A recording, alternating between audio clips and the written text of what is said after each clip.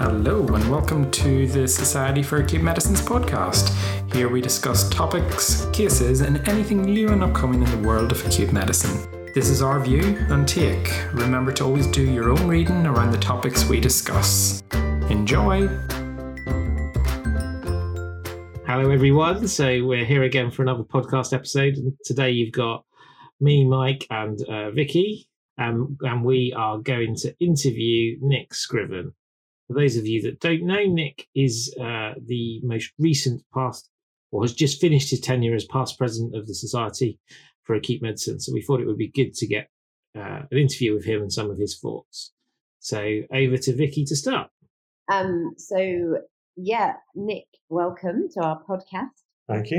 Now, it's a bit of a running joke amongst the group of the podcast team that I'm quite old. But happily we won't have that today because you make me feel positively young most of the time, Nick. Start with a compliment.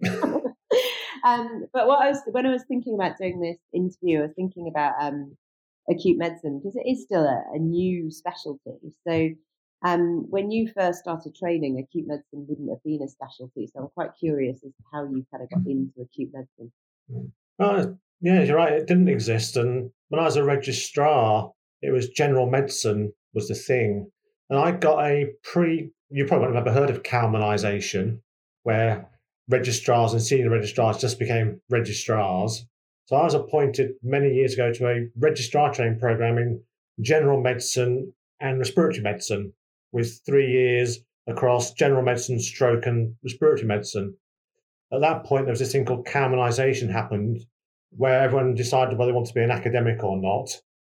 And someone had a word in my ear, which just academia wasn't the thing for me. I was much better with actually doing patients rather than papers, with which I quite agreed. So I moved into, it was respiratory and general medicine, SPR training, but really loved the on-call, really loved sorting out the acute medicine bits.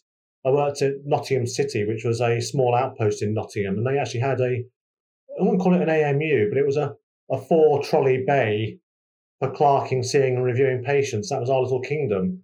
And that's why I sort of fell in love with the acute medicine, even though I didn't know what it's called. And then someone else had a word in my ear and said, yes, you're not going to be an academic respiratory doctor. Do a couple of papers, present them, but don't bother with an MD. You'll be fine. Famous last words when it came to applying for jobs. You've not got an MD, we don't want you. But then this job came up in West Yorkshire and Halifax, which was labelled acute medicine with some specialty interests of your choice. Okay. And I've been here since 2001. And then when did you first hear about the Society for Acute Medicine? When did that first come onto your radar? Probably about 2 or 3 years later. We were a site that was doing same-day emergency care in 2001 for DVTs. We had a very old-fashioned machine called a venometer and a Wells score, and we were sending people home on low molecular weight heparin to have their scans. Revolutionary. Yeah, it was at the time. Sponsored by it was the enoxaparin rep. And they said, we've got a meeting that might interest you. It's called this Society for Acute Medicine. It's a 2-day event down in Nottingham. We're sponsoring it. Would you like us to pay for you to go? Because you're doing lots of work for us. Well, yeah, that'd be good. So that's when I first came across acute medicine and went to this meeting in Nottingham and felt right at home. No, we took some nurseries and they got kicked out of the hotel at 3 o'clock in the morning for being noisy. So we probably did them quite well. Nothing really strange for some conferences then. So then I guess the next question would be then how did you get involved in SAM Council? It was almost fate. Being one of the early people, I was turned into TPD in Yorkshire because there was no one else. And the acute medicine rotation was set up by a cardiologist initially who said, do you want to be my deputy? And then I said, okay. And about 12 months later, he said, it's all yours. So I became the de facto TPD. And Chris Rosevear, a couple of years later, set up, before it's a speciality in its own right, set up an interest group, he called it, to meet at SAM conferences, called a TPD interest group. So it started off as a group like that and then mutated into what's now the SAC. Right. At that time, SAM Council was this thing that was controlled by the big beasts, the Derek Bells, the Mike Joneses and that sort of person. I thought, gosh, that's not anything I'll ever be clever enough to join in with. And then they had these roles called the consultant rep or the non-something consultant rep. I thought, oh, why not go for that? That seems to be sort of minister without portfolio. And I applied, and the first time I didn't get voted in, I came second. So a year later, the incumbent resigned after the first year and went for it again and got in. And then there's been sort of progression ever since. The treasurer at the time was Deepak Bhatia, and I knew him because he worked in Yorkshire. And he said, oh, I'm resigning as treasurer soon. Why don't you apply to be treasurer?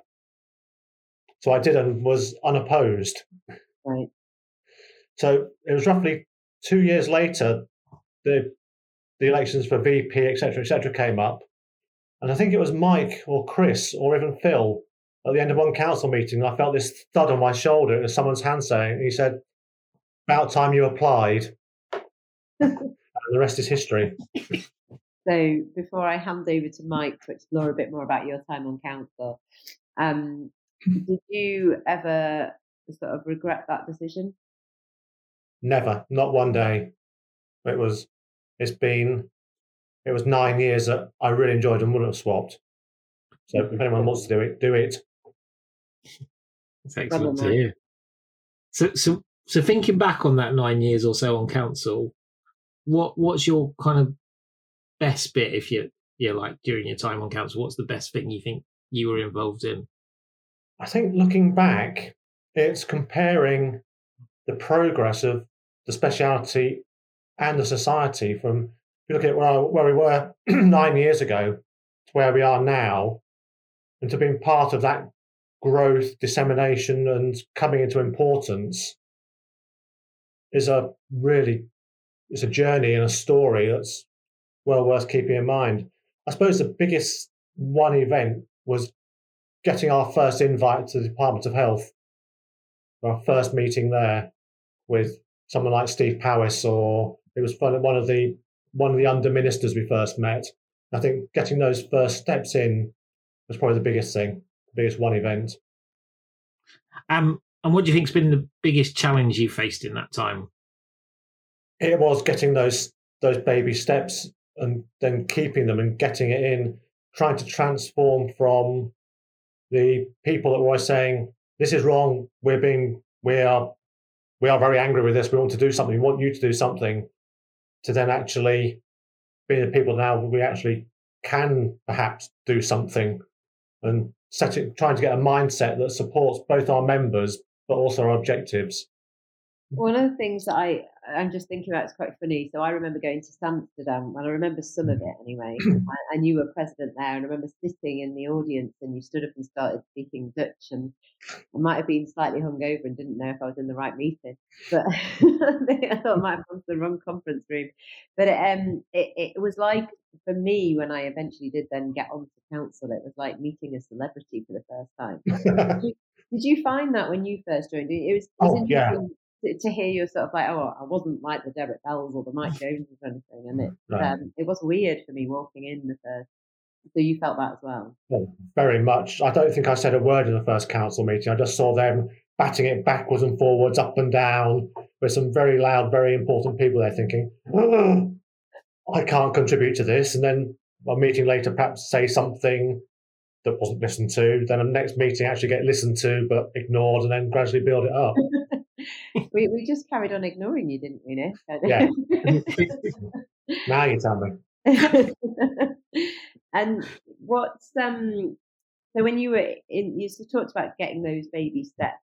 Did you ever feel like there was something that you really wanted to achieve and achieved sort of as part of being president? Did you have like a vision or a sort of thing that I think in the back of my head it was always, we need to now be part of the decision makers.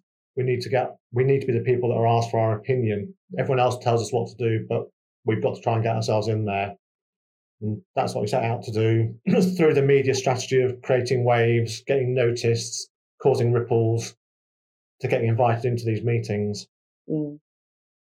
And I guess the next thing that leads quite nicely into is where you see acute medicine going in the future, what you sort of see that shaping into. And what you think the most important things for acute medicine are coming up? I think we're in a pretty I think we're secure in what we are. I think is it risky?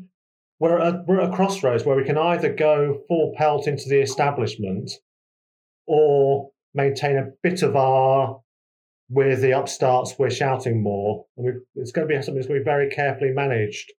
So if we stop shouting, we will lose people looking at us. But we can't afford to rock the boat as much as we have done when we're actually in the decision-making processes. So I think it's got quite a difficult balancing act now for the next couple of years. If we want to be part of it, we don't want to be ignored, but we run a risk of fading away if we're too nice to people. Mike, did you have any other questions? So I think with that, again, what do you think is the biggest challenge facing acute medicine over the next few years? Workforce. Because I was one of the younger consultants when it first started, and I'm not that far off quitting within the next cycle of parliaments and things. And the people of my age, as Chris Rose's, Mike Jones, Phil's, will all be stepping back and starting to retire. So it's people coming through to fill all those other people who are really famous and good, take on their roles of responsibility and being the policy makers and the people that NHS England, NHS, whatever, go to as their go-to people. And it's starting to energise the middle tier of consultants, not the newly appointed, but the ones who've been in jobs for 5 to 10 years, to take the next step and build on what we've got and take the responsibility onwards. Okay. And thinking workforce with the pressures that we all know are going on in all of the units across the country, you're privileged to kind of still be involved in the SAC and actually the recruitment lead for acute medicine interviews and stuff. How do you feel we're doing on that side of things and just recruiting the next generation? I think we've done a bit better over the last couple of years. I mean, in the first few years, we had a lot of recruitment of people who had us as second and third choice. I think year on year, we're managing to recruit people who actually put acute medicine first. I think we've been quite overwhelmed the last couple of years by the responses we've had for whatever reason. We've been able to choose the people we want to have the jobs and not just give it to everybody who wanted a job.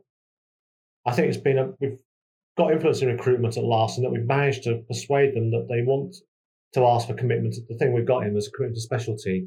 So we could actually mark people who say, I want to be an acute physician, higher than people who've done, 1,000 angiograms but couldn't get a cardiology job.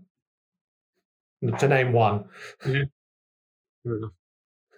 So I think we're actually in a good place. The new curriculum is going to be good. It's going to create even more of our own identity. I think that's going to be a big selling point, that we're now completely equal. We've been going for a good few years now, but we're now divergent from general medicine, our own special thing, and people can see what we stand for in it.